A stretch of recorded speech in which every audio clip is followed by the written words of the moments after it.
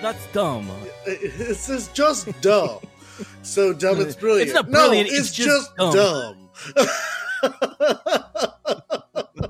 Well, welcome to a very special episode of 3.5 Gentlemen, the podcast, where 3 of the 4 hosts provide a refined and intellectual analysis of movies from our private collections, and one of us tries desperately to keep up. We'll let you decide which host is which, but for now, my name is Sean, and with me, as always, are my co-detectives, Jeremiah. Dong. That's a good one. Eddie. Dude, don't dance with pineapple. And Brandon.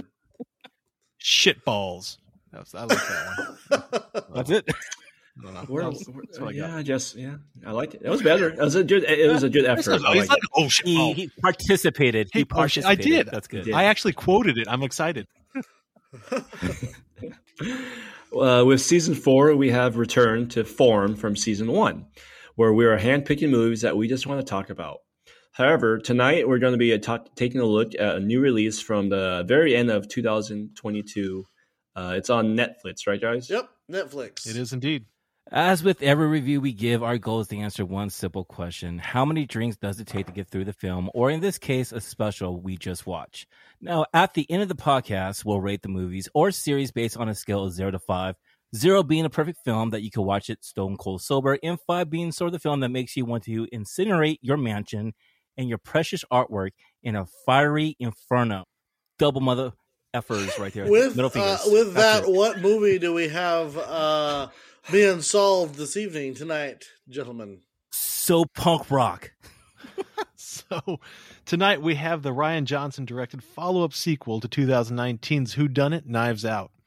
2022's Glass Onion follows private detective Benoit Blanc, the Southern Bayou's response to Sherlock Holmes when he travels to a Grecian island where 5 frenemies gather at the mansion of Miles Braun, a recluse genius? Question mark. At the gathering, old secrets get uncovered as backs start getting stabbed.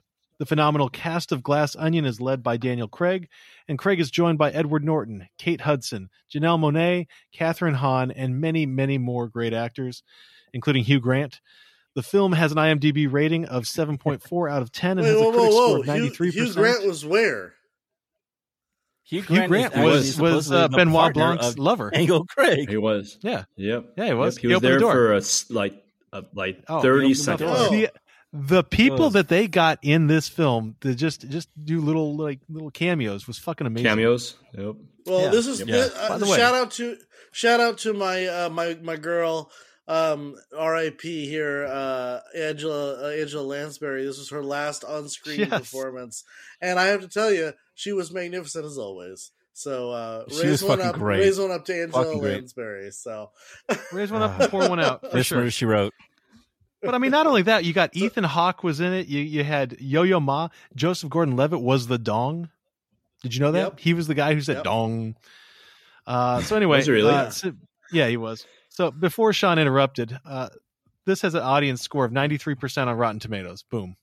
Hey, Brandon, what about the one guy? What's his name? Noah Segan. You know who I'm talking about? Oh, yeah. He was Daryl. He's in every fucking Rian Johnson movie. Back all the way from Brick and shit. Well, as with every movie Brick review, is a we damn try to good pair movie. our selection with a drink that we feel reflects the film. So, Ed, why don't you take us through the cocktail that we will be enjoying this evening? So tonight, guys, we're making the drink heavily inspired by the characters and events of Glass Onion. We have the pineapple kombucha. Simply pour some kombucha in the glass and add a shot of vodka. Make sure you pour in some pineapple juice to get the little throw. But just make sure you aren't allergic to pineapple, all right? Or else... Eddie, this is not Jared Leto's hard kombucha? I mean, really, and it should have some of Jeremy Renner's hot sauce that you put a little in. Jeremy Renner. I wanted that. I hope that's a real thing. I was hoping that was a real thing. I looked for it. I was like, it's not real. Okay, so this is a very specific cocktail to this specific movie. And as someone who absolutely hates kombucha. So, I don't like kombucha, bro. Kombucha is disgusting. So anyway, kombucha cleans you out you better inside be and out. prepared I'm for just this saying, cocktail. It might take some I got time. more pineapple. I got extra pineapple in mine. All right, let's There you go. start. Oh God, let's start with the movie itself, and I think it's very important to note that Knives Out, I thought, was absolutely a fantastic introduction into the world of Benoit Blanc, and to get a second one, I think, is a little bit of a treat for us, especially during COVID, where the filming took place kind of at the end of COVID, and I think it was really cool to get all these people together. I actually love the intro of this film. I mean, did you think it was kind of a more of like a clever way of the invitation? But I have to say, the best scene for me is when Daniel Craig's playing Among Us with Angela Lansbury And Kareem. Kareem Abdul-Jabbar, and then I think he's playing with Stephen Sondheim. Yeah, Stephen Sondheim. Stephen Sondheim. Serena Williams. I think And Serena Williams. No, Natasha Lyonne was one right. of Natasha Lyonne was the Lyonne, third one. yeah. Yeah. which is really cool because Stephen, if you don't know, like he did compose and did all the lyrics and music for Demon Barber and the Fleet Street, but he also wrote this movie from 1973, which is called The Last of Sheila, which is kind of like really influenced for this type of movie what Rian Johnson did for Glass Onion, which is pretty cool, about a bunch of people going to a yacht and finding a mystery type of a kill. So it's pretty cool. So, and I will say that Little it had a lot of Agatha Christie. It had a lot of Death on the Nile vibes going into it, where you have, kind of crazy characters. You have Dave Bautista, who, is just larger than life in most of the roles, but this one was particularly good. His girlfriend, you've got Kate Hudson, who didn't even look like Kate Hudson to me. She looks completely different. She was funny. Yeah, she was fantastic. Yeah. And then you've got who else you got? You got Edward Norton, obviously, and then who else was there? There was like Janelle Monáe. You have Catherine Hahn. Yeah. And I was a little upset that we didn't get to see Catherine Hahn's husband, because in the movie, I think his name is something Dallas. He is a really good actor. He's a really good actor, and he blends. You get him a little bit, but you didn't get him a lot. But you really do get to see him in all these other roles. He blends into whatever movie or TV show he's in, and he becomes like these different types of characters. I mean, he's like the epitome of a supporting actor, where he just kind of blends in, and he's just fantastic. Yeah. Guys, let me ask you something. Like Hannah was like watching this, and she was like, "Oh my god!" Like the beginning of this movie reminds me of Agatha Christie and Then We're None, when they all go in the boat, they go in the island, and you watch Dave actually die the same way as the first person in the book die by drinking something, and that's how the mystery goes. But also, Rian Johnson also kind of steals a lot of things she's saying from like Knives Out, because it has like that vibe of Adele by Innocence. Do you feel like he steals a lot from Agatha Christie in these movies? Yes. I do. Here's the thing. I think that in the mid 20th century, the whodunits was really kind of the driving mystery film, and we loved the mystery back in the mid 20th century. And I feel like over the last really 40 years, 50 years, nobody really gives a shit about murder mysteries as much. Right now, it's more about murder revenge maybe, but not so much the mystery. And I think that Rian Johnson, he's not really kind of stealing from Agatha Christie as much as he's stealing from just the genre, the style, the type. You got Sherlock Holmes, you got the detective, and I mean, yeah, it's definitely Agatha Christie, but that's because Agatha Christie was playing in they're playing the same sport, so they're playing the same ballpark.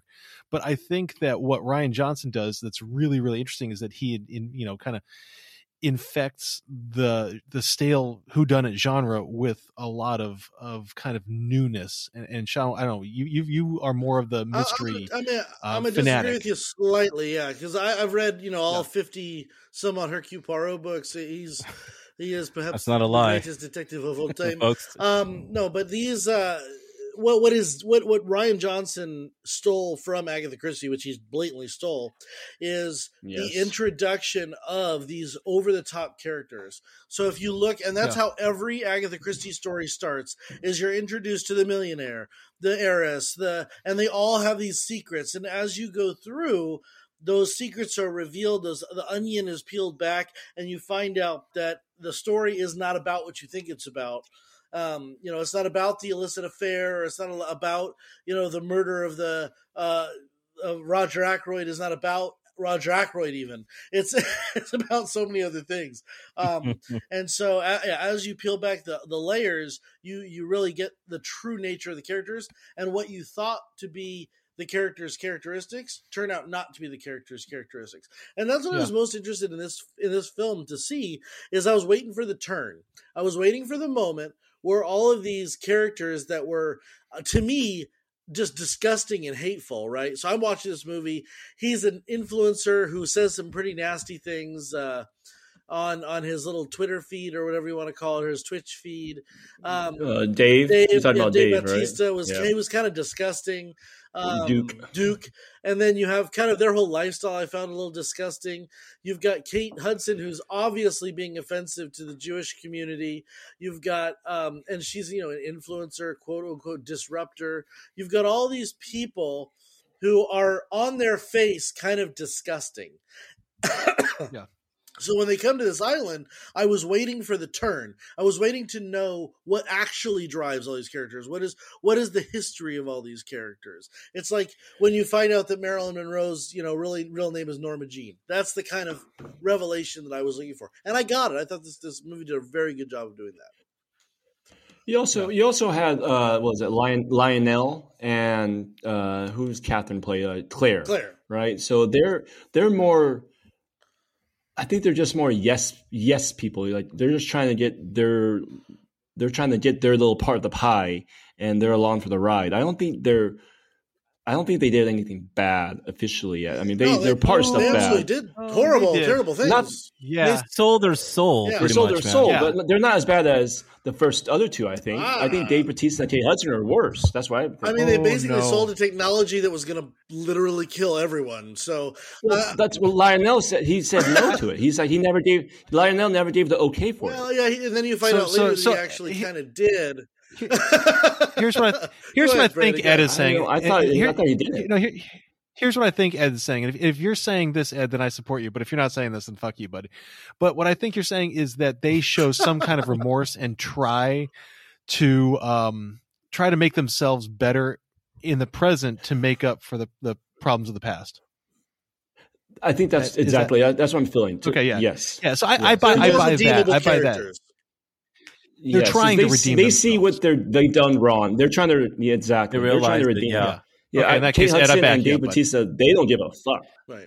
Yeah. Well, Kate Hudson's character is over the top, idiotic, and to me at times really, really frustrating. But I think she plays the ditzy character. She plays the character fantastic. And I don't know. I'm going to say something that's probably going to get a lot of hate mail from you guys. I don't know what it is, but I can't stand Dave Bautista as an actor. I just cannot stand him. He's just one of those guys. I think he's hit and miss. I think he's hit and miss. I think he hit in this movie for a lot of people. For me, I think he's wonderful in Guardians of the Galaxy. I think that's his best role ever. But I didn't dislike him in this, but he didn't really shine for me. Like I think Kate Hudson shone. I think Edward Norton shone out. I think, and forgive me, I can't remember his name.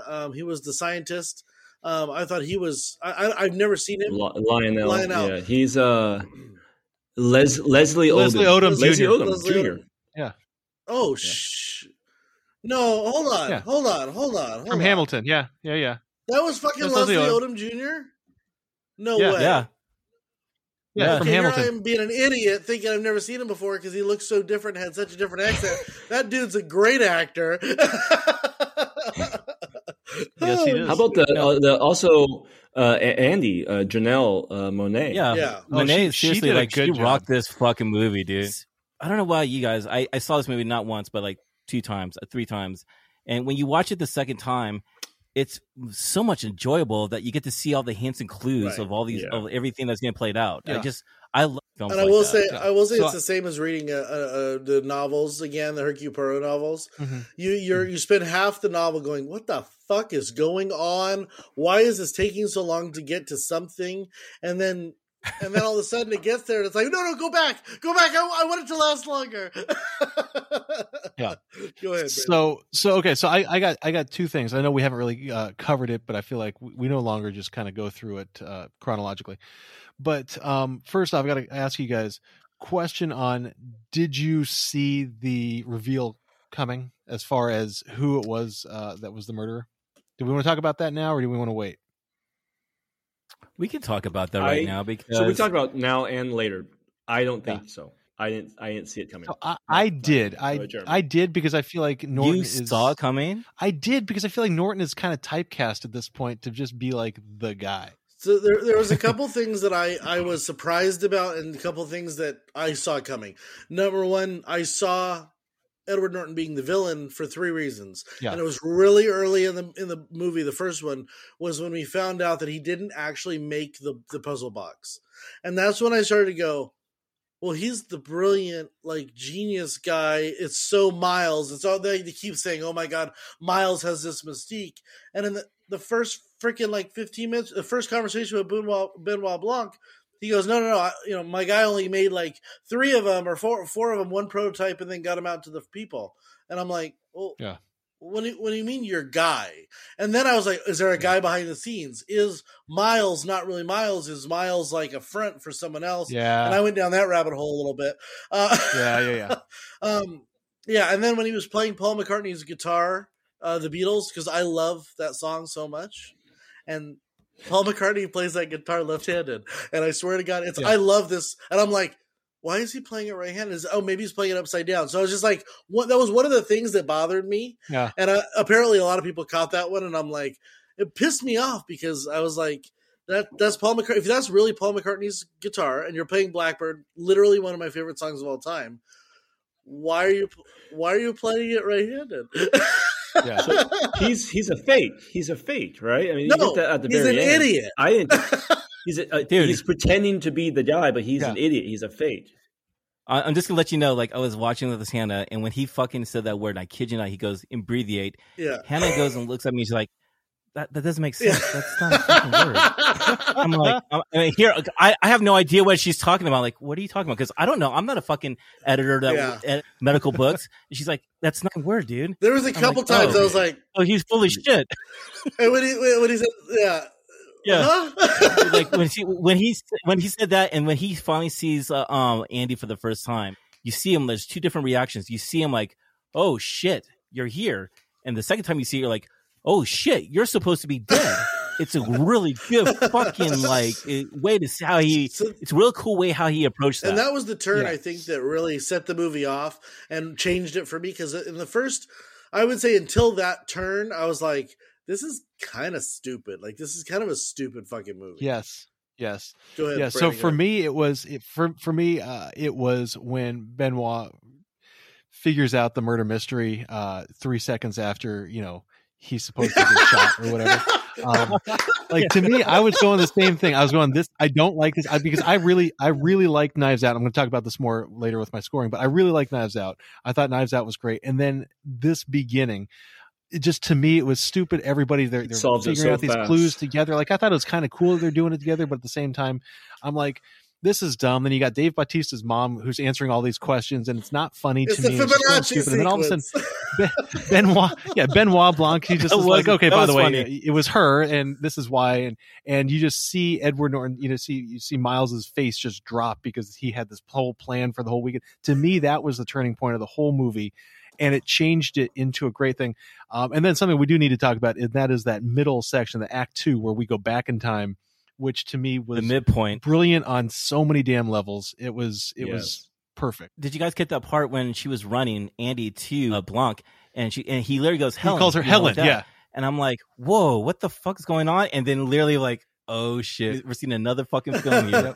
Oh, and you had been happy, Jeremiah, throughout it give you a little bit of a Clue vibe when they're it did. At the table. Oh my God, I was loving it. Like, and it just, who done it? I was waiting for that. And one of the things that I think Benoit Blanc is very dangerous to create a character like this, right? So Hercule Poirot is probably one of the most flamboyant detectives. Sherlock Holmes is a deducer of, cigar ash. You've got these great people in history who have solved crime. To introduce someone like Benoit Blanc, he's got to be different.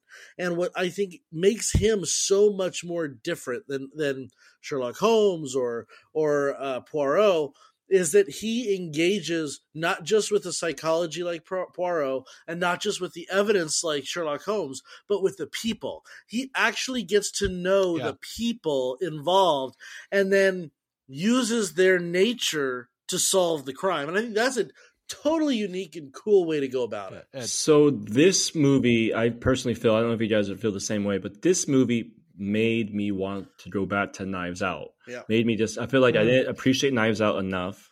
And then after watching this movie, I was like, okay, like I get this whole world now. What's his name? Ryan The Johnson. detective. Oh, Benoit No, and Blanc. also the detective.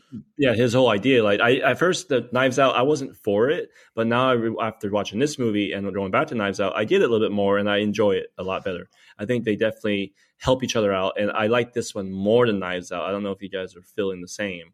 I personally like this one more than I like the Glass Onion. I felt like it just kept opening. It just kept opening up for me. There's so many different layers here. Go ahead. One of the aspects of Knives Out that was so unique was that it introduced you to characters that were so flamboyant and over the top, and you've never had that before in a whodunit murder mystery. I mean, you had it kind of with Clue, right? Going back to It's been some time. It's been some time, and I really thought that what he did with Knives Out was take a whole genre and put it on its head, and he's like, it's so funny because he was a disruptor in that genre.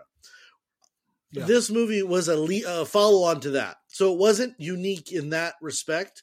What was unique about this one is that it took a storyline that could have been a very similar storyline to Knives Out, kept it kind of serious, kept it kind of, more linear. And then they kind of fuck with the timeline and fucked with the characters all over the place. And I thought that was successful.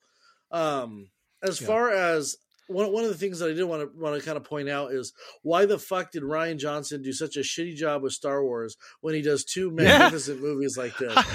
I had that thought too. I agree. Well, you guys said it. He's a disruptor, man. What do you want him to do, man? He fucking don't make it. Bro, he does disrupt. Right. Just have the same fucking strip you have here, bro. Just put lightsabers in people's hands, bro. You're good. I mean, Gareth Edwards, didn't he do Rogue One? That was disruptive. Do something like that shit. Yep. Oh, well, the problem with Gareth, he didn't have Tony Gilroy to save his ass on that one, dude. True. I was going to say, the problem is that I just looked up Rian Johnson, and he's slated to do one of the prequels. He's doing one of the Star Wars prequels, so we're going to get him again. Maybe it'll be better. I cannot. He's supposed to be doing another Knives Out movie. He's been attached to do a third one already. Yeah. So let me ask you guys a question. What type of story vibe that you want for the third story? Personal. It's got to be personal to Benoit Blanc. So the only way that if this is going to be a trilogy that finishes out a Benoit Blanc story, I want a little bit of an origin story. I want someone to come back from his past. And what ideally I would like is for him to have solved He wants Skyfall. Look at him. No, I want him to solve a crime. I want him to Skyfall. solve a crime that is proven to be that he was wrong, that he's got to go back into his past and he's got to doubt who he is and come back and actually, become the Benoit Blanc that we know. Brandon, what do you think, man? I'm thinking it has to be something. Okay, so I'm going more like business, like a big business instead of a personal story. So Sean, I actually want to see your movie more than I want to see my movie, but I'm thinking more of like you know what I'm saying, it's not what's the fucking word, not entrepreneurial, corporate, not business, but corporate. Yes, a corporate like espionage. I think that would be the next like thing. Big business, like big oil, like big, like yeah, something like that. Eddie, what do you think? Me? Yeah. Where was the first one taking place? Was that in the U.S.? Yeah. Yeah, that was kind of like a U.S. old mansion south type of place, wasn't it? Yeah. I would like to see possibly like this is just a spitball, but like a play, like a Black Swan vibe to it, but with him, with it was a big show and it happened in front of a bunch of people and somebody got killed in front of a whole bunch of audience. And him having a big major murder that happened in front of everyone. I want to see like the top of the line. Somebody really got killed. I see what you're saying. And that's this cool. be top of the line, like somebody got killed that he's really in charge of investigating this. I don't know. I like Sean's best though. Yeah. Thank you. Yeah, Jared, what you got? I actually hope that Daniel Craig and Hugh Grant go on a mystery together or something like that, like kind of like a Holmes and Watson type of vibe. I mean, that would be just fucking great. Where they're just both of them trying to work it out and everything like that, and trying to figure out the mystery and the murder or something. But just to have both of them banter off one another, I think that would be one of the funniest and great fucking I way love to just Hugh Grant, and I can say Hugh Grant Hugh Grant, if they do this, Hugh Grant has to be the least logical person ever. He has to believe everything. Oh, that would be great. He has to full conspiracy theory with his little notebook. And Blanca has to explain every detail to him and shit like that. That would be funny. That would be fucking great. I'm on board for. First of all, I'm on board for whatever they do. I was completely blown away. I thought this kind of, I don't know, it surprised me because I was not expecting a lot, and it kind of just the film hit me in a way that it tickled me. It freaking tickled me, and I don't get that much. Do you guys give Edward Norton some props in this movie because he is not aging? Go back, and if you really want to know why I believe Edward Norton doesn't get a lot of roles, is the roast of, I want to say, now I can't think of his name, John McClane, bald guy, Bruce Willis. The roast of Bruce Willis, and he gives a roast of Bruce Willis that is the most honest, hilarious, and just like it's so fucking true, because Edward Norton loves to indulge in his characters, and he's a very method actor, and he gets involved in it, and nobody wants to hire him, and they'll fucking hire Bruce Willis at 70 years old to jump off a plane and blow shit up, and he doesn't understand. And he really does give this like great recitation of why he doesn't get the roles that he wants, and furthermore, I think he's done some fantastic work, and it would ruin his career just to start doing bad shit. And I don't think he'll do that. I think he's very particular about the roles. Yeah. I mean, there's one movie that comes to mind, The Score. I don't know if anyone has seen that, but oh my goodness, Robert De Niro. I want to say Marlon Brando. Italian Job. But I would say that was even kind of more. That was more into his typecasting, where he's kind of the villainous behind the scenes guy. Was he in the Kingdom of Heaven? Kingdom of Heaven with Orlando. Yes, Bloom? he was. Well, he was the leper. He was behind a mask. I don't think he was even credited. But he was fantastic in that. Still, and I don't know. Tell me, did you get that vibe when he finally does the turn and he does the bad guy monologue? I had such a Tyler Durden feel to that. Oh moment. yeah, absolutely. It was all him. Yeah. Well, you can see his Fight Club picture in the background. I kept seeing that. I was like, is this him? Fight Club? Is this? No way he has a picture of himself in Fight Club. So supposedly that's Brad Pitt's body, and they painted his face on top of Brad Pitt's body. So I imagine him being a really cool guy. Like, I just imagine him being really funny and a cool guy to have a drink with. I don't know why. Well, there's so many homages. This movie has so many homages to other film, other pop culture, other references. It just makes you it makes you enjoy cinema. You keep going back to these movies that could be great, that ruin it by, it's like Rian Johnson's like, nah, we're turning that off. We're making it funny. Everyone's just going to be funny, and we're going to rely on the humor. I have a question. So I don't know if it was Sean that who do you guys think was the murderer? Like personally, I thought it was Ed Norton from the whole time. You didn't question it. Yeah, because I'm like, okay, Ed Norton is. I thought what it was going to do. So I thought it was going to be something different. So when he invites them to his murder, I thought it was actually going to be like he was setting up his murder, like a suicide almost, that he was going to. That's what I thought. Yeah, bid adieu to the world. Then when I realized that that's not the case, that it was actually just a scam game, I was like, okay, well, I'm going to see where this goes. And then when what's his name? Batista dies. I realized at that point, it's got to be Ed Norton. It's got to be. I didn't know how, but I knew it had to be him. But when Duke says, "Are we going to be able to talk to you?" and Ed Norton goes, "Yeah, I'm not going to be dead. You just can't ask me about the murder." I'm like, how is this going to work? Like, yeah. Once again, it was like, this is dumb. You're a dummy. Yeah. Jeremy, who did you think it was? Honest. I honestly was kind of like just going with the flow with it. I thought everyone was going to try to kill him, actually. I thought it was going to be one of those type of things, though. They're all going to gang up. They're going to try to do the perfect murder type of situation. Just like, Murder on the Orient Express. That's what I thought was going to happen. Mm-hmm. Which, by the way, you only get away with once. And this was what was brilliant about Agatha Christie as a writer, is that she did that one time. There was never another time exactly. where you got like multiple murderers, and it was like, I mean, Death on the Nile kind of had two, but not really. It had, like a plan, a plot. Anyone who wants to see that, I think it's on HBO Max. Fantastic movie.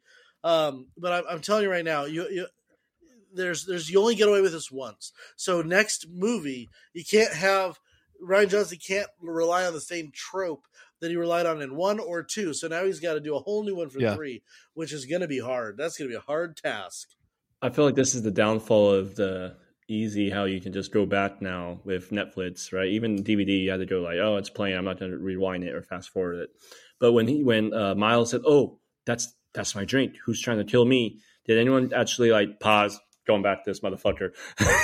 And I did. I was like, oh, did you? No, he didn't. He gave him the drink. It's you, Edward Norton. Oh, you did. Like, okay. The liar. No. I did. Oh man, I did rewind. Wikipedia, man. I did rewind I was it. like, this guy's a motherfucking liar. Really? No, I rewound it with the Helen character. So like I went back halfway through before the actual, I guess, Act 2 flashback, and I went back to when she first arrives on the island, and so I watched that again, and didn't learn anything new except for the fact that everybody was just surprised that she was there. So I think there are certain things that you can rewind and be just as in the dark the second time as you were in the first time. And I think that really marks a good storytelling vibe that Johnson was able to do. I love how he was able to actually start the whole movie over again and you see a completely different movie. And I love the part where Janelle just starts like, breaking things up. And it's literally the same way how she's doing it is the same way how Miles was using the description of what disruptors are all about. It's like almost for shouting, bigger things, and then they're willing to break things. And then nobody doesn't want you to break something. And then she's like breaking small things to a bigger thing. And then she goes for painting.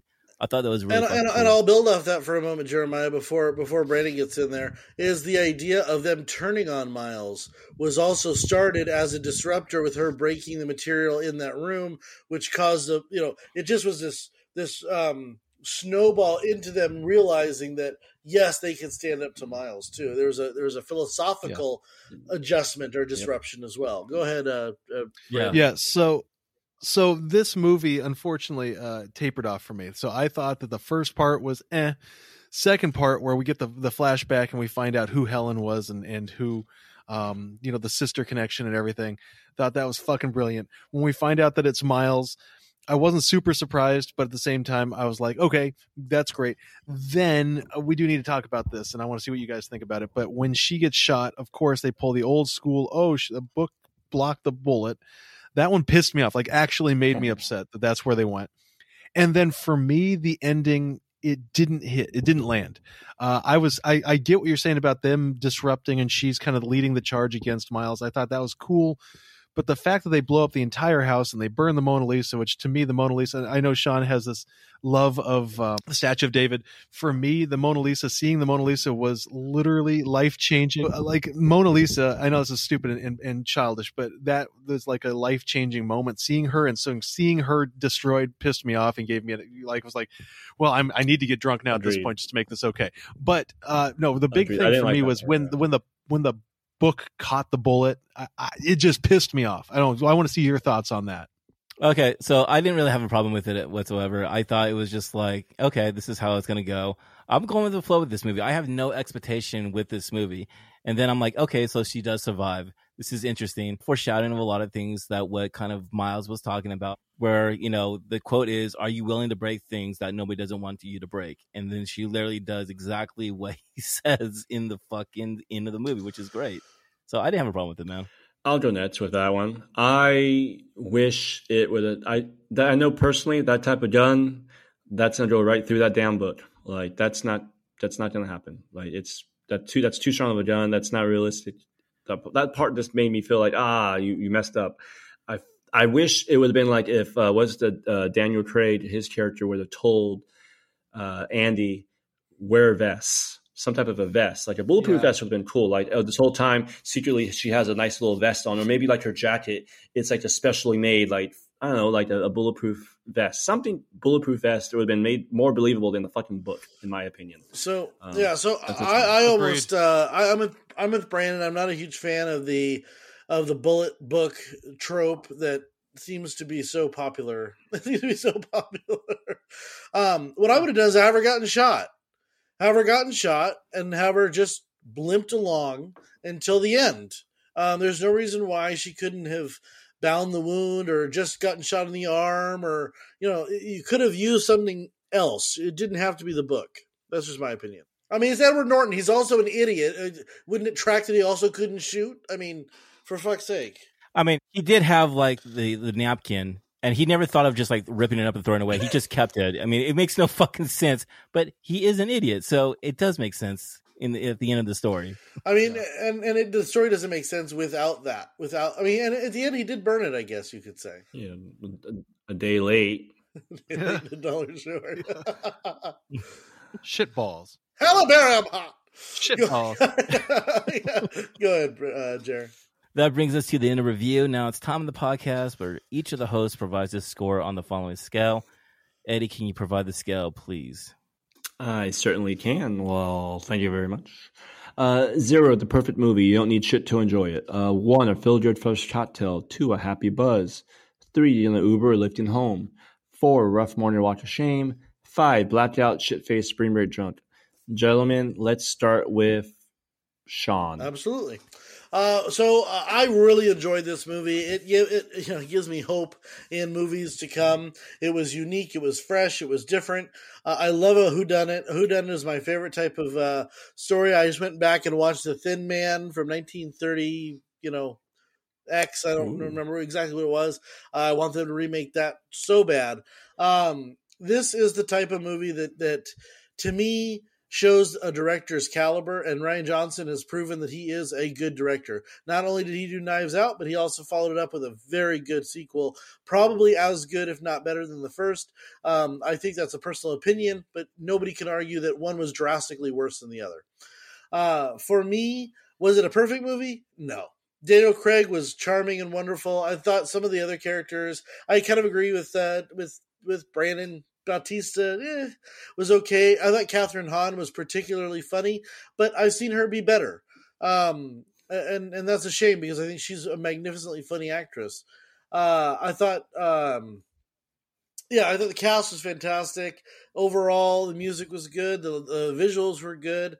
I'm going to give it a 1. I think this was a really good movie.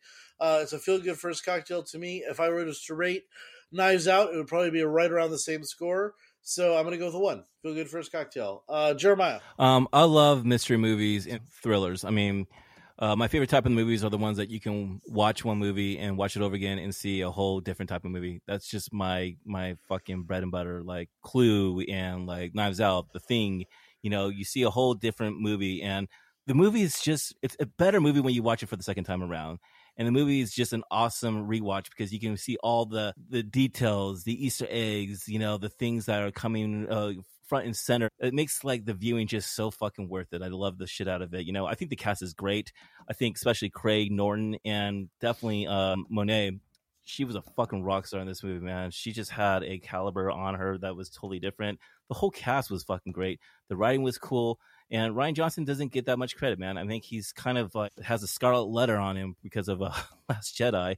He done fucked the boots, Jeremiah. I don't know if he's ever going to get over that one here, but Jesus, as long as he keeps doing these movies and focusing on like Knives Out, Looper, Brick, these are some great fucking movies that you should be watching over and over again. But this movie, I like Glass Onion just as much as I like Knives Out for me, but I like Knives Out just a little better. So this is a 1.25 for me, guys. I really enjoyed this movie. Eddie. So I love these type of movies as well. Like Clue was a little favorite when I was, that age. I could go back to Clue and I'm always going to enjoy that type of, I always forget who's done it when I rewatch that movie. It always catches me. And I think years to come, I think that's how these movies are going to be seen. I think Who's Done It is a cool little vibe. I think it goes about to that show with Selena Gomez and Steve Martin. I know, Brandon, you Only Murders in the Building. Only Murders in the Building. Yeah, I get the same vibe with that show with these movies. But this is how it's supposed to be done. It's a new day and age of Clue. I definitely enjoyed this movie better than Knives Out, but Knives Out is equally as good. I agree with what Sean said, but I enjoyed this one better. I feel like you have Edward Norton and Daniel Craig really stood out, and then you have Monet. Those three are your leading actors and actresses, and then you had good supporting roles from Kate Hudson and Catherine and David Bautista. Yeah, and then I think we even talked about the girlfriend who I think it was Madeline Klein. She was good, and then the assistant, Whiskey. Yeah, Whiskey. Oh, I like. The assistant was funny as shit, man. The assistant was funny as shit. Yeah, Pam, or Peg. It was a Peg. Peg, yeah, Peg. Yeah. So I mean, there's just a lot of good supporting actors in this movie. I kept thinking it was the assistant or it was the girlfriend. But I mean and then I just flipped me around this whole time, and then I enjoyed just a whole little puns here and there, and then the movie overall. I will definitely watch this a movie. Is this a great movie? No. Is it? It's better than an average movie. Personally, I enjoyed it. I think you're gonna enjoy it if you watch it. I think go out and see it.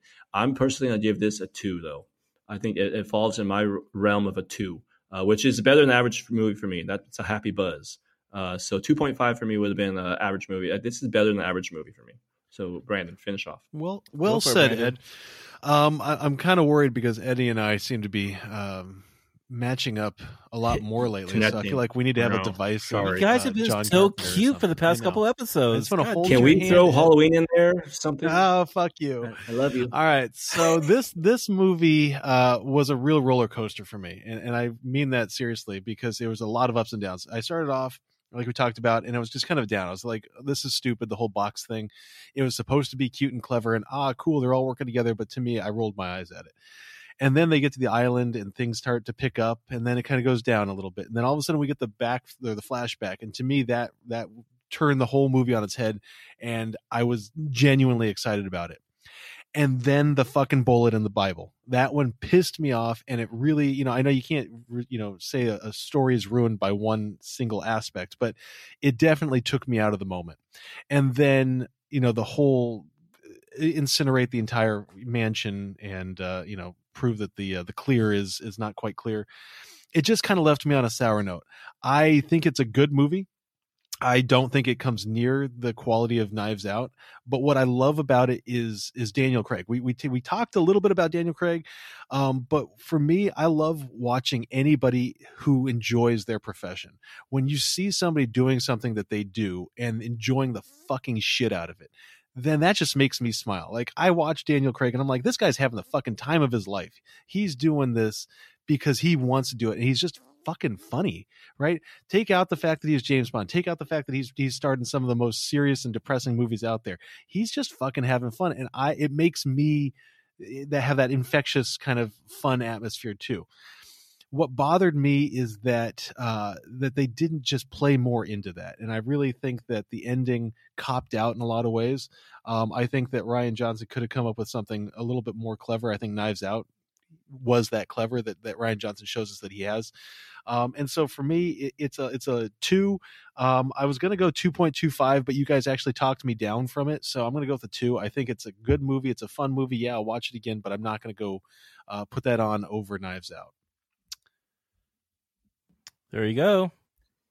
And when you put those scores together, Ed, what do we have? Yeah, hold on. I'm sorry. I'm unmuting. When we put the scores together and divide by 4. When we combine the scores, Eddie, and divide by 4, what does Glass Onion get an average rating of? I really thought Brandon's like, shit, is this my role? Did he give it to me? Am I supposed to say something? I'm writing the script now. Yeah, so we get a 1.5625. And Jeremiah, where does that put us on the list? 1.5625. Where does that put us on the list? It's a pretty good one. We've reviewed. Okay, so it's number 17th in our list. 17. What is better? Sorry. What is better than number 18? Number 18. What is 19, better than? It's right between Pirates of the Caribbean and also Skyfall. Is it by itself? It's by itself. This is a by yourself type of score. I want to know who screwed up Skyfall because what's below Skyfall? Skyfall is better than this movie. Okay, so Skyfall, Ready Player One, Psycho, Silence of the Lambs, and Galaxy Quest are all 1.625. this movie's better than all those movies. No. So this movie's not better than any of those. Skyfall's where it's supposed to be at. This is the one that got a little high. Rescore. No. Oh, well. If you enjoy our review or a fan of the podcast, we ask that you please subscribe wherever you're listening. Leave us a 5-star review on iTunes. You can find us on Instagram at the.gentlemanpodcast. The dot means a lot. You can visit our website, thegentlemanpodcast.com. Or if you want to reach out to us, you can do so by email at hosts with an SHOSTS at thegentlemanpodcast.com. Once again, we will be diving into season 4 of our regularly scheduled podcast here quite shortly, Jeremiah. Do we know what movie we've got coming up? Well, we're going to be doing focusing on directors next month for season 4. And the first movie that we're going to be doing for our season 4 is Avatar. Not the one in the theaters, the original one. Avatar. This is Sean's pick. OG. Struggle. All right. Well, cheers, gentlemen. God. And we'll see you. I guess we'll see you next week, sure? We'll see you next week, everyone. Again, Happy thank New you so Year. much for supporting us, and thank you so much for listening us. And please share us with your friends. It goes a very long ways. Trust me on that, guys. Thank you. Happy New Year. Happy New Year. Happy New Year.